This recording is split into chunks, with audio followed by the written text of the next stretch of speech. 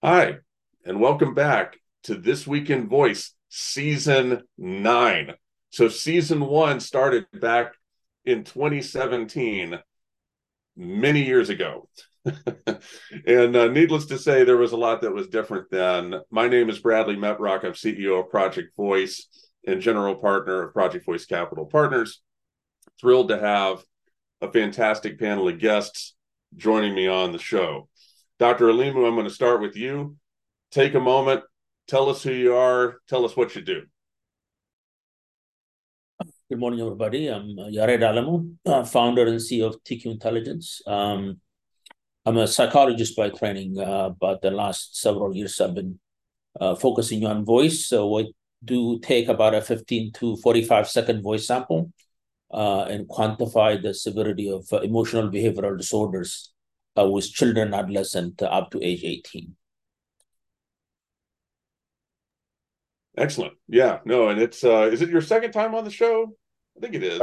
First It's time. your first? Okay. Well, then maybe we had a near miss. Dr. Alimu, I'm proud to have you on the show. Thank you for joining us. Thank you.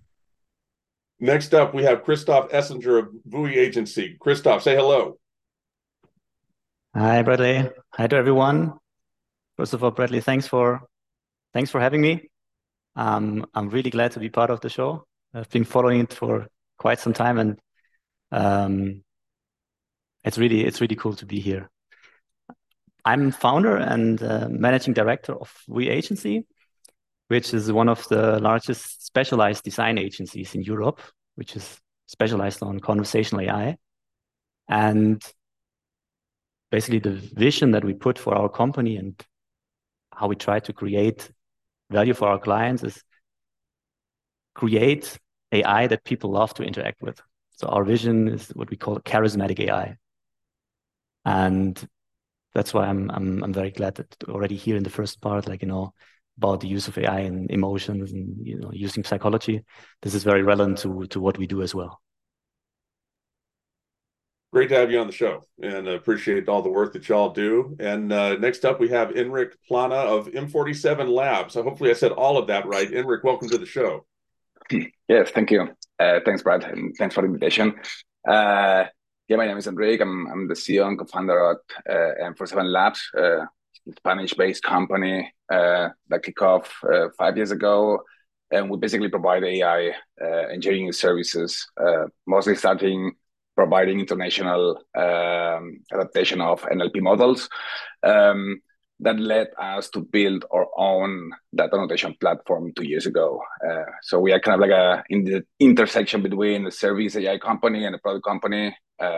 We provide a SaaS tools and frameworks to develop not only data sets and large language models, but we also provide customization for specific AI tools and solutions. And Excellent. happy to be here. Yeah, glad to have you. And last but not least, Nori Daroga of CodeBaby. Nori, great to see you. Take a moment, tell us who you are, tell us about CodeBaby. Thank you, Bradley, and very happy to be here and be part of this show today. I'm president of CodeBaby. CodeBaby is a company that's a combination of two companies, one that was started in 2001 and focused on animation, and the second one that I founded 10 years ago that focused on AI, voice, and NLP. So where we are today is we have a tool set that we allow our customers to build experiences that focus on humanizing that experience with the virtual agent. So it is, I call it a human interface, where you've got the face, which is probably one of our first experiences when we're born. We see a face, a human face, and that's what we learn how to talk to. So that's what we focus on, a lot of psychology, sociology, but elements about animation, choice of words, what it looks like, the appearance, all of that goes into making that experience more of a pleasing or charismatic experience, I guess, in many ways. So thank you again for having me here. Glad you're here. Glad all four of you are here. And it's going to be a fun season. So we took, as we always do, take the summer off, and now we're back and looking forward to a great fall and winter season of the show, talking about the news of the week, not just in voice, despite the name, all of conversational AI. And I want to start with, right off the bat, ChatGPT. And I'm going to read these two headlines out loud for these two stories. The first one is, OpenAI launches ChatGPT Enterprise, the company's biggest announcement since ChatGPT's debut, and that's from CNBC. And then the other story is from MIT Technology Review, which we often will cite on this show, how one elite university is approaching ChatGPT this school year. And if I could get MIT Technology Review to stop putting a bunch of pop-ups on my screen, that would be nice. So it's in many ways we head into the season of this show like it was back in 2017, 2018, when the conversation then was dominated by behemoths as well, Amazon, Alexa, and Google Assistant. Now it's a behemoth again. It's just a different one. And the question I want to put to the panel, and I'm going to go in the same order as we did the intros, and then I'll reverse it as we go along in the show. The question, and Dr. Lima, I'm going to start with you, is with ChatGPT, the biggest thing I want to know is, what do you think when you hear or think about ChatGPT? Think about how unprecedented it is that we have the same technology being talked about as one of the biggest stories in enterprise, in corporate America today, and that same technology, that same exact company, is also the biggest story in education. So it's crazy. It's hard to think about what would be a parallel to this. I don't even know what it would be. But for this brief flickering moment in time, ChatGPT is all things to all people. We got 4 business leaders on the show. Which one of these articles, or what you take away from either one of these articles, or both, or neither, but primarily, when you hear the word ChatGPT and you think about ChatGPT, where does your mind go? Overexposed, overrated tool, mission critical tool, pioneer? Talk to me. Yeah, that's a good question, Bradley. It's I'm open to it. I used it. I was working on a project the other day that has to do with like a grant, and I used the paid version. It's been very helpful. But at the same time, in my profession, it's not ready for prime time, right? So it's not ready for psychologists to use it, for example, for diagnosis. You can get some good information from it. There still have a whole bunch of errors that when you're trying to decide, you want to do this versus something else, because somebody else's life is on the line, right? We got a long way to go. So it's for me, just kind of quiet down the hype, right? It's not it's a really, really, interesting innovation, and we, there's more to come, but it's just I get a little bit tired of the hype, and it's just but meaning there's already a number of work that's been done. For example, there's a large comparison between ChatGPT and primary care providers, and people reported feeling ChatGPT being more empathetic than their primary care physicians, and ChatGPT was more accurate than the primary care physician, right? So but that's one study, right? So we don't really know the context of how that happens. And, there's a lot of kind of agitated, grumbling, primary care physicians that, they're not really that personable. So I don't know how much of, this thing is kind of controlled, and the comparison are directly between a provider versus ChatGPT or so. But I mean, again, I was hesitant, initially, and it's, I mean, I was in Ethiopia for a couple of times the last 6 months, and And there was, there's a guy that I know was doing a seminar on ChatGPT, trying to see how people can be able to leverage it. So that's, that's. So you're cognizant of the revolutionary nature of it, but in terms of specific product market fit to your line of work, it leaves some room to grow. Yeah. No, that's great. Christoph, coming to you with the same question. What, if anything, stood out to you the most of these two articles? But more generally speaking, from a mental image point of view, you hear the word, word association, you hear ChatGPT, what comes to mind? So to be honest, for my line of work, which is about helping companies to employ AI to create value, it cannot even be underestimated in terms of the value it creates. So I don't believe in my line of work, it's not overhyped. So the question we have to ask ourselves is, this was part of one of these articles, why did it have this stunning rate of adoption, right? 100 million users, I think, within 2 months, the fastest rate ever recorded for a consumer-facing product.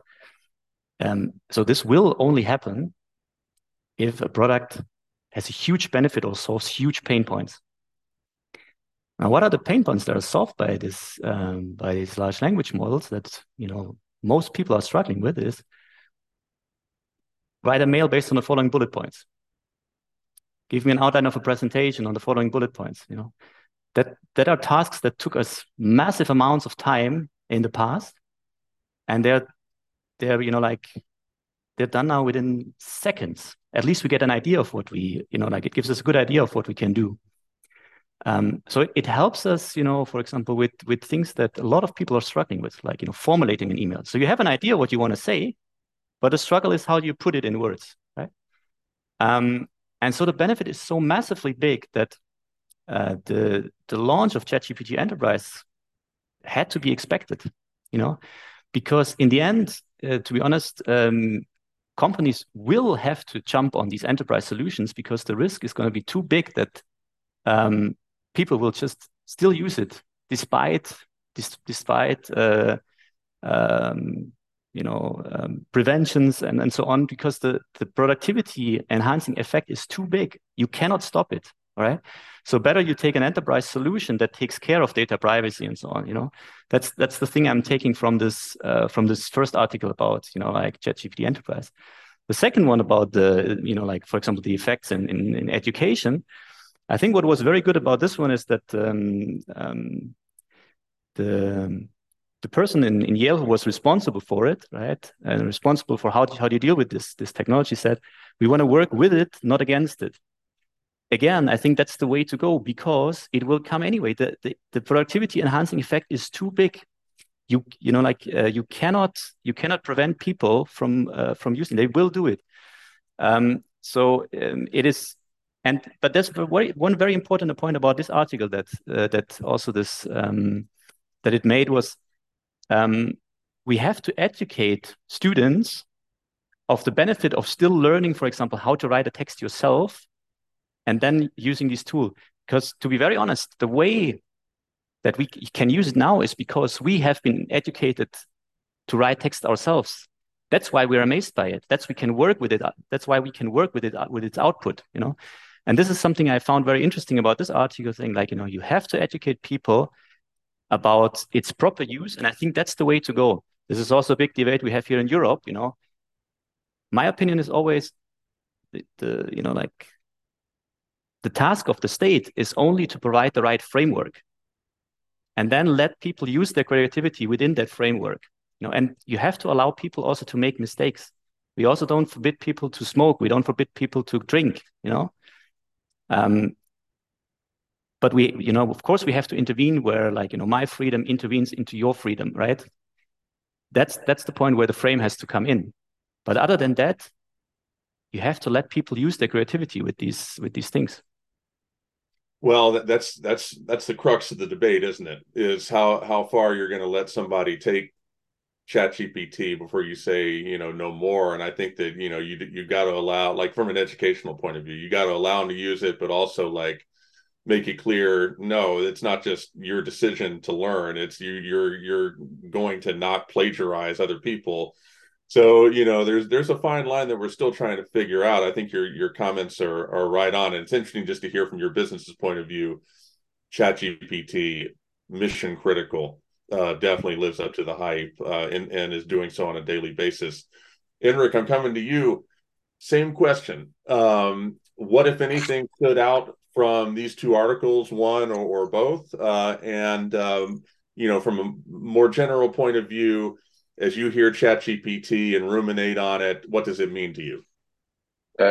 Okay, so I'm totally on the board of still keeping the hype, and it kind of like change a little bit the paradigm of what we do as an AI service company. The way we used to work and develop projects like 2 years ago, it was kind of like a really crafted manual process that was kind of like preventing a really steady and speedy innovation. And what ChatGPT has done for us is to open up the door to explore a lot of like different options and developing solutions that were not thinkable just a year ago. So from an enterprise point of view, there's still a long way to go. So like news, like all the security features, privacy, speed that are mentioned on the article are really good. But I think that those are like really steps in the right direction. And for us, we see a lot of potential, still not fully realized. But we think we will have to live with these tools as automate and provide like a completely different framework than we used to have. For general purpose and reference into the second article, I think the impact is huge, and I think there has already been a transformation in education in the last few years. But I think ChatGPT and large language models are speeding up a little bit the transformation on how the educational systems are working. We kind of like coming from a system where we were learning by repetition, we're learning by memorization. Internet changed things a lot, but having all the information, a bunch of like conclusions in our fingertips, keeps changing things way faster. So I think it's a great thing a great tool to integrate with an educational system. I think the educational system has to also evolve and move from a different paradigm and focus more on the key aspects for people to deal with this type of tools: communication, reasoning, critical thinking. How you actually evaluate the students should be actually redefined as we used to do in the past. So for me, it's really positive, a huge impact. Obviously, we might talk a little bit later about regulation of AI and how it's being used in the enterprise world, but also like in education. But I think that this technology has to be accepted, adopted, and integrated in our day-to-day life. So I hear a lot echoed in your response, as I heard from Christoph. Like it's basically an immovable object at this point. So you might as well figure out how to acclimate yourself to it. And yeah, you talk about learning through repetitive actions. There's some people who the repetitive action is I go to ChatGPT and they do my first homework assignment, then I go to ChatGPT and they do my second homework assignment, then I go to ChatGPT and they do my third one. And that's a repetitive action. As opposed to, something else. I think that what we're seeing, some of here in the United States is kind of this bifurcation of educational outcomes where essentially the lazy get lazier, like the bad outcomes get worse, not to totally be flippant about it, but it's like, if you were having trouble with education already, ChatGPT is not going to help you. In fact, it has a lot of potential to make your education way worse. But if you were getting a lot out of your education already, then here's ChatGPT, and it's going to make you smarter and more creative, and it's going to challenge you, and it's going to augment you, and all those things. to where that you're better than you ever been. Super interesting. I appreciate your comments on all of that. And Nori, I want to give you the last word on these two pieces here. Same question for you. Which one, if either one of them stood out to you, what stood out maybe in one or both of these pieces? And more generally speaking, where does your mind go with respect to you and CodeBaby when you think about ChatGPT? Thanks, Bradley. We think of it as a fabulous tool. So we build tools to create these experiences so our customers can make those experiences themselves. As a productivity tool, it's been pretty amazing for us. Now, keep in mind, OpenAI has been around a long time. ChatGPT is on its 4th version. So it's not like this, it just opened itself up to the world. But for some people, it's been waiting in the background to be used. And many of the things that we do today, we probably couldn't do efficiently or in a timely manner if it wasn't for ChatGPT. But the two articles that you picked were very interesting to me from this perspective. Enterprise is a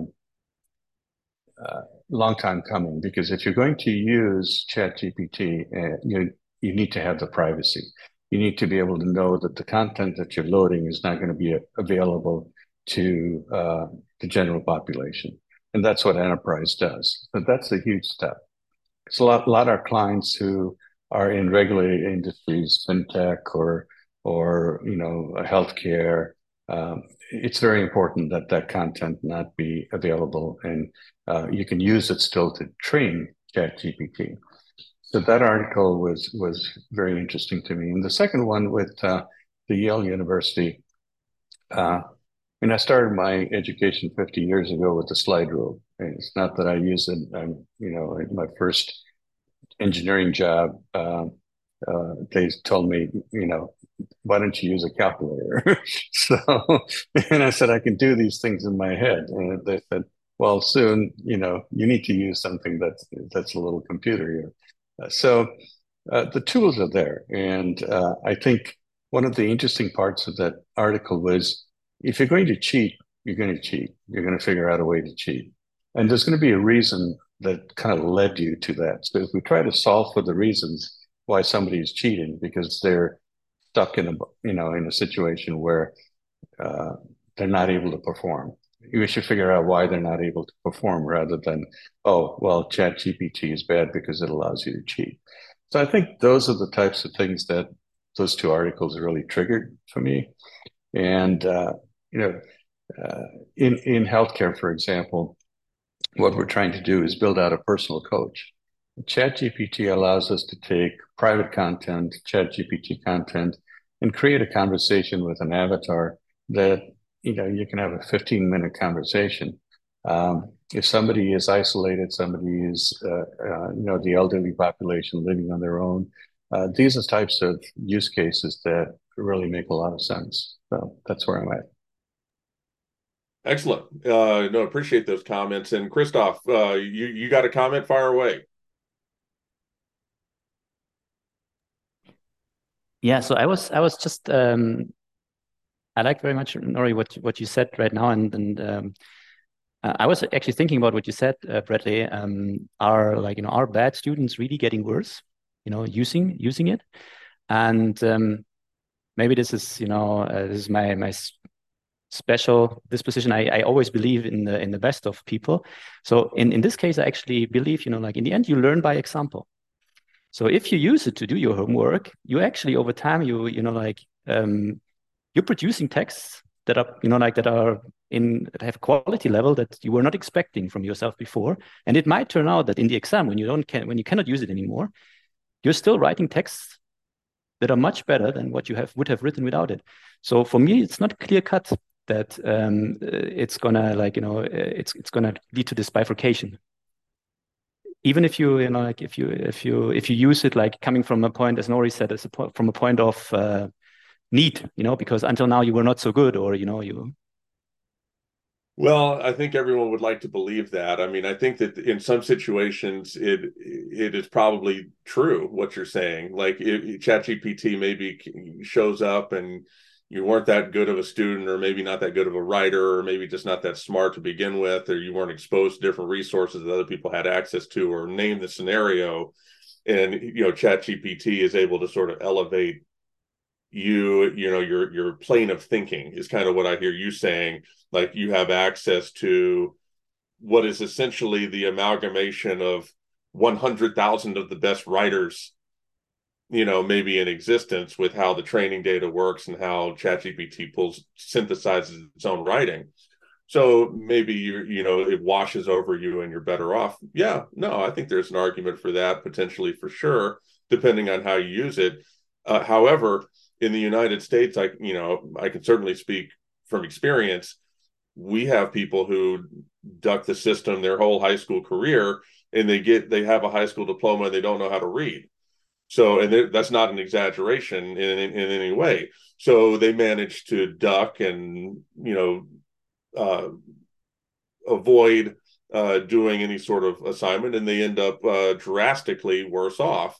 So yeah, I think time will tell. I think there's reasons to be optimistic about it, just strictly educational. And then from an enterprise point of view, I think it's fascinating to hear what the four of y'all had to say about that. I think we need to take this moment for what it is before we move on to the next set of stories. Back when we were discussing Alexa, and every one of these shows started off with a story about Alexa, there was never the thought that it would ever be any different, right? There was never a thought that we would get to a point in time where a show like this would not open up with Alexa, or, Alexa's not going to be dominating the media headlines, dominating Amazon sales, captivating our society. And we got to a point where it kind of fell off. ChatGPT is not going to be this bright sun for us forever. And the question is going to be, what's next? And where do we go? And how do we take this evolutionary step and a step upward, and where does that leave us? So, look, I think the comments are excellent. It's just great to hear what y'all said and to sort of memorialize that. Nori, go ahead. I think one aspect that is really important is how or what purpose you use ChatGPT for. So, as the good doctor said, if you're sitting down trying to do research, if you're trying to, you will get a lot of errors and information that is not accurate. But if you're interested in putting together the story, and you provide the right prompts, and you provide the environment around what you're asking ChatGPT, you will get a very superior product. So I think that, as a consumer product, it's really hard because consumers are going to just use it without perhaps proper training themselves. But from an enterprise level, from a company level, once you start learning how to do that, you can truly utilize that power and put guardrails around it so that you don't have this, oh well, this is nonsense. And I think if you understand what you're using, just like any other tool, I mean, right now I'm in Florence, Italy. You sit down and think about somebody who's carving marble.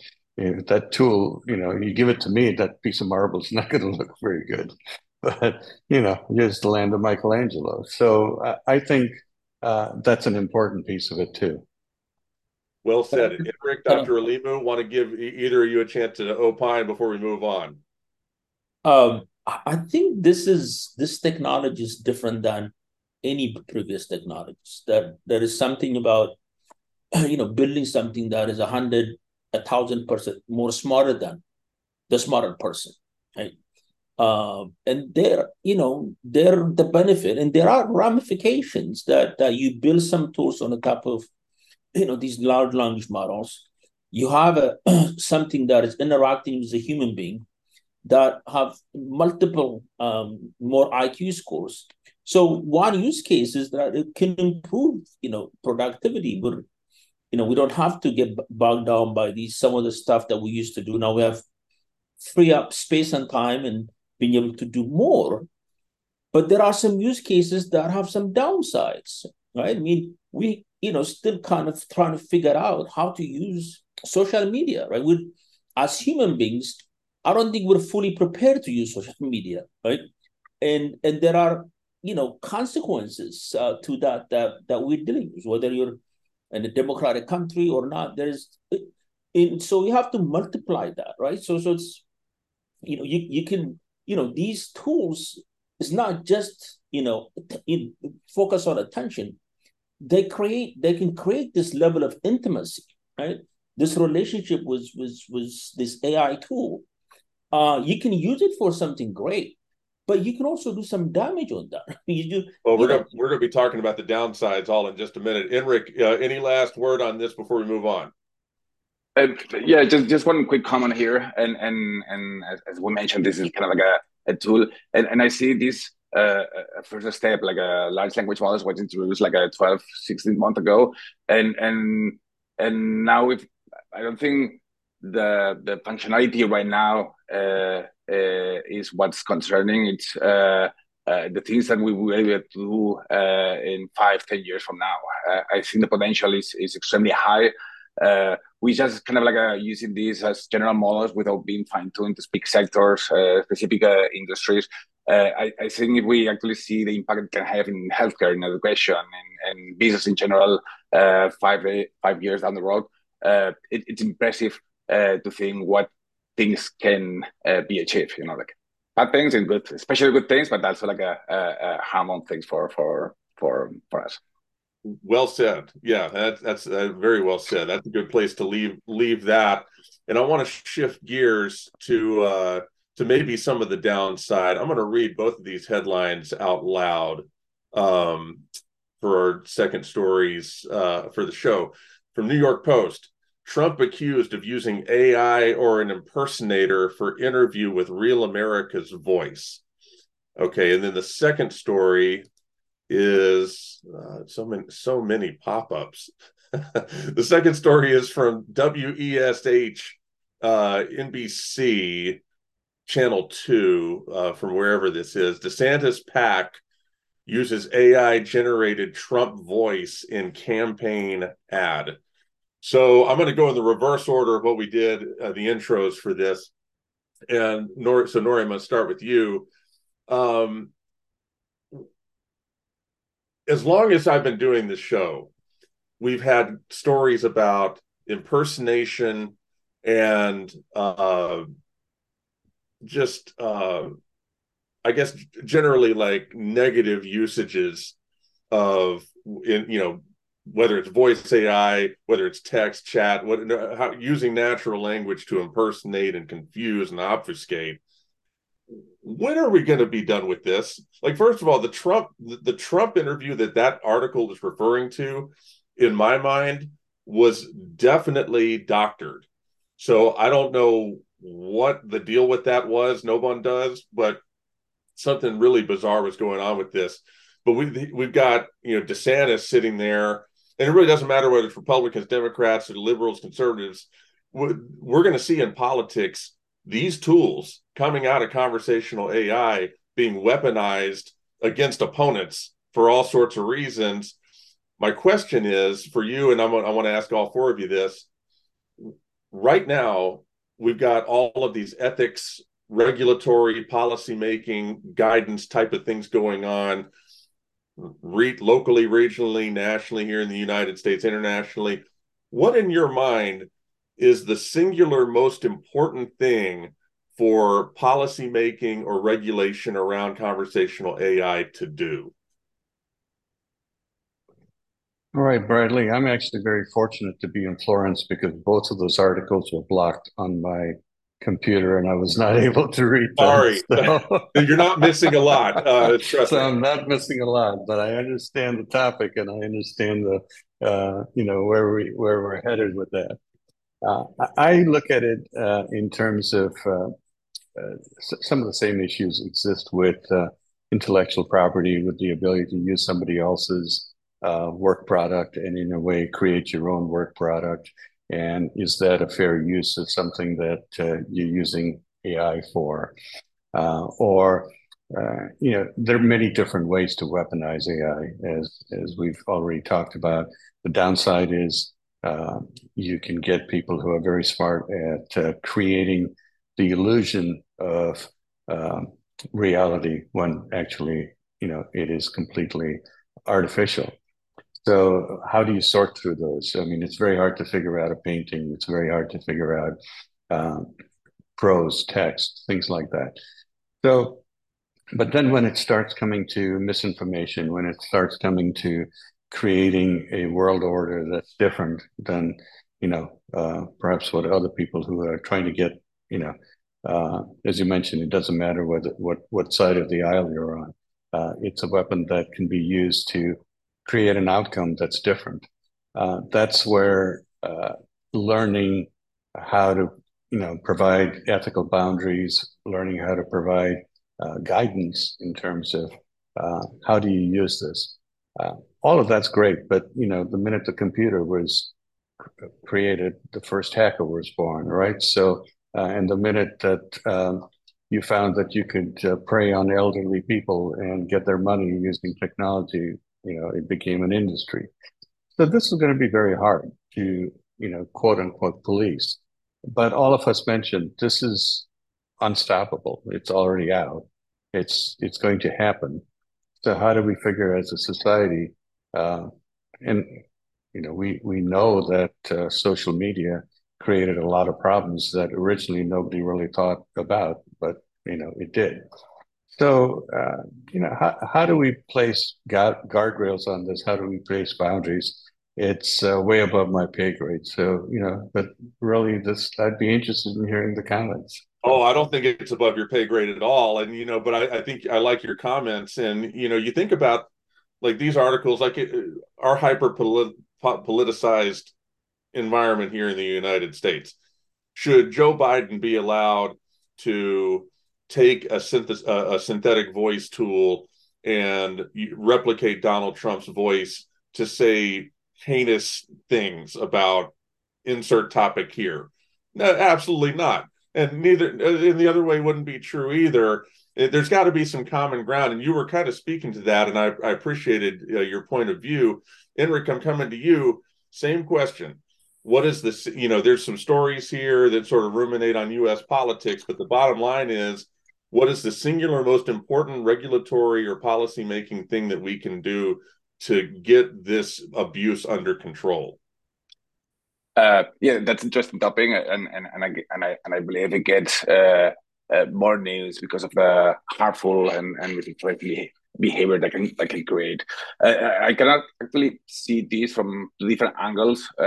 One is from the technological side of things, where companies are starting to have ethics committees that help out define the process to build the large language models, making sure that they have data sets that are not biased, text, etc. Even some companies actually, I believe OpenAI developed a text AI detection tool, but they needed to take it down because it was failing most of the time. So something can be done from an ethical perspective from building the models so that they are less harmful, can be used in a less damaging way. But I think the other way, the regulation, the law jurisprudence is the way to go, so that we don't prevent innovation in large language models. And in Europe, we actually acted pretty fast in releasing the AI European Act, and I believe like UK also was pretty fast in launching the first few parameters of framework on not how to build the AI and LLMs, but how the usage they can be, how they can be used. And I think that's kind of like the single most complex point on how you define a framework where everyone acknowledges the proper and the bad use of this technology, and how you enforce this type of a regulation. And I believe like a kind of like an example that happened like a few years ago where there was a bunch of like a harassment in Twitter. People was running over people left and right. Still happening. But a lot of like countries pass legislation where this could be proof of prejudice, and people could actually be judged for this type of behaviors. So I believe we are, or the way to go is leading towards a framework where good and bad uses of LLMs, AI in general, are properly defined, and there's an agreement not only within countries but like across countries and online. But it's a difficult challenge to solve. Yeah, no, look, I like that. So I like the way that you frame that. And Christoph, I'm coming to you. Same question. Interesting stories here, but bottom line is, what's the single most important thing from a policymaking or regulatory point of view in your mind to help get this abuse under control? I mean, this is a question that we confront very often, right? Because when you talk about charismatic AI, it's about using AI also to develop relationships between brands and people, right? And yes, here we have to be careful because we should not create AI that is manipulative, that manipulates people into doing something, for example, that they would not want to do. Now, me personally, the definition of charisma that also we follow as a company is based on a great book that I would recommend to read to anyone who's interested in the topic of charisma. It's by Olivia Fox-Cabane, The Charisma Myth. And she basically defines charisma as being based on 3 pillars: a pillar of power, a pillar of presence, and a pillar of warmth. So, like we, over all our history, we have been drawn to people that radiate an element of power that convinces us, yes, they can do something for us. They have the presence so that it arrives at us, but at the same time, they have this element of warmth that we perceive as they want the best for us. So like wanting the best for the other person, And for a company, this means only, in my eyes, only if you use AI to the best benefit of your customer, you will succeed in the long run. So if you think about, for example, an area like conversational commerce, how do you build a sustainable long-term sales relationship? You can cheat your customer into buying something they don't need once, maybe twice, but then you will lose them forever, right? So to some degree, market forces will actually also enforce an ethical use of AI, at least in the space in which I'm working. I'd like to think so. Yeah, I think we all hope that that's the case. I think that regulation will be needed, but hopefully it's not needed as much as it kind of feels like. Hopefully the pendulum starts to swing back the other way. I appreciate your comments on that. And Dr. Alimu, I'm coming to you. Same question. Interesting stories here, but ultimately, what's the most important thing we can do from a regulatory policymaking framework to curtail some of these abuses? Christoph is much more optimistic about human nature than I am. So I'm more I'm Freudian by training, and so there's there is an aspect of us that is fundamentally problematic, and doesn't really struggle. Will continue to struggle to manage what to do with power, what to do with access, what to do with privilege, right? There's a tremendous opportunity. This is, again, this is not like any other. There is, 30 years from now, right? I don't know what my kid's going to be doing. If you ask to predict, what are the jobs of the, next 15, 20 years, I don't think we know, precisely because of AI, right? But there is, there's something about our nature that these tools could go haywire, right?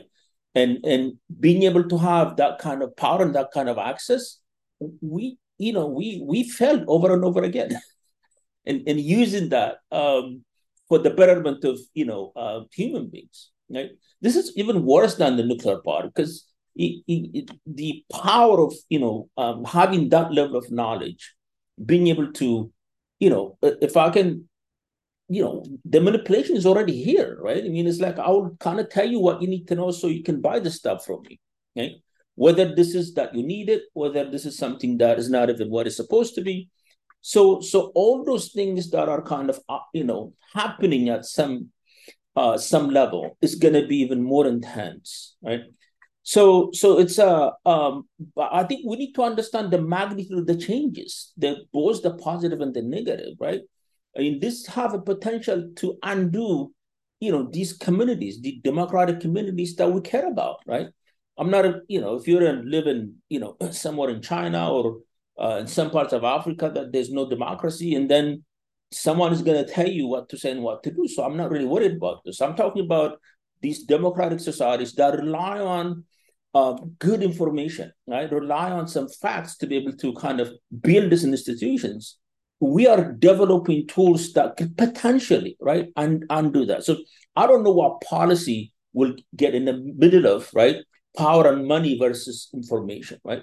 Because somebody else's bad information is somebody else's private school tuition. And so that's, as much as I'm excited about, I mean, you can be able to do the kind of things in healthcare that we were not able to do 5 years ago, right? Especially in places that are shortages of providers, right? You can be able to use the ones already in the ground. You can train them in a way and, give them the right tools so they can be able to provide this. So, I mean, I see all that, right? But I also get really concerned about that we have failed over and over again, right? Being able to judiciously use power. And this is like unlike any other power. This is not like, computers and all. This is completely different, right? And because of, how powerful it is and how it can be used for some nefarious purposes. And that's what you're talking about here. It's like, this is like amateurish, like this is going to have to multiply this by multiple, right? As we go further. So that's my concern. Well, so no, that's good. So a nice sort of set of divergent views on this topic, and I think that's right. I think that's emblematic of if you were to line up 1,000 people and ask them about this, whether working in technology or not, you get a lot of different views, and I think that we captured that here. I want to take the last 5 minutes or 4 minutes, as it were, and I want to read story number 3, and I'm going to ask for a quick response. This is from LAD Bible. I don't think we've used this source before, but like a popular culture site.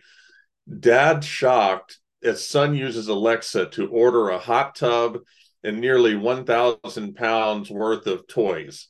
Yeah.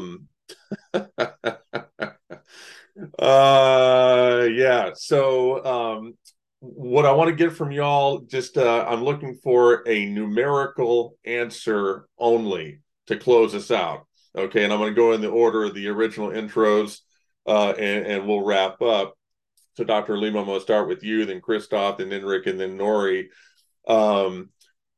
Give me a number from 0 to 10 on the relevance of the Amazon Alexa ecosystem today. 0 being none at all. It doesn't register. To 10 being drop dead, mission critical for my business or for society at large. And I'll get a number from all 4 of you and we'll wrap up. What's your number? It's about 5. Okay. Christoph, what's your number? I would say 3. Okay. Enric? I would say 2. Okay. And Nori? I've never used Alexa, so I'll say probably 0.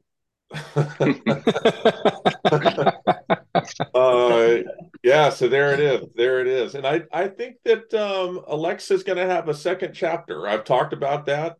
I think that it's not done. I think there's too many smart people, too much money involved. But for the moment, isn't it interesting how, and again, back in 2017, 2018, you never would have predicted it, that there'd be something else, not Alexa, but something else we'd be talking about. And Alexa would be relegated to joke status within a show like this, with an article like that. And that's being the most relevant news. I actually had to search for that. It didn't, there wasn't an immediate choice of an article to reference. So interesting times. Gentlemen, thank you very much for taking the time to share your opinions, your expertise with not just me, but the audience as well. It's very much appreciated. Thank you so much. Thank you.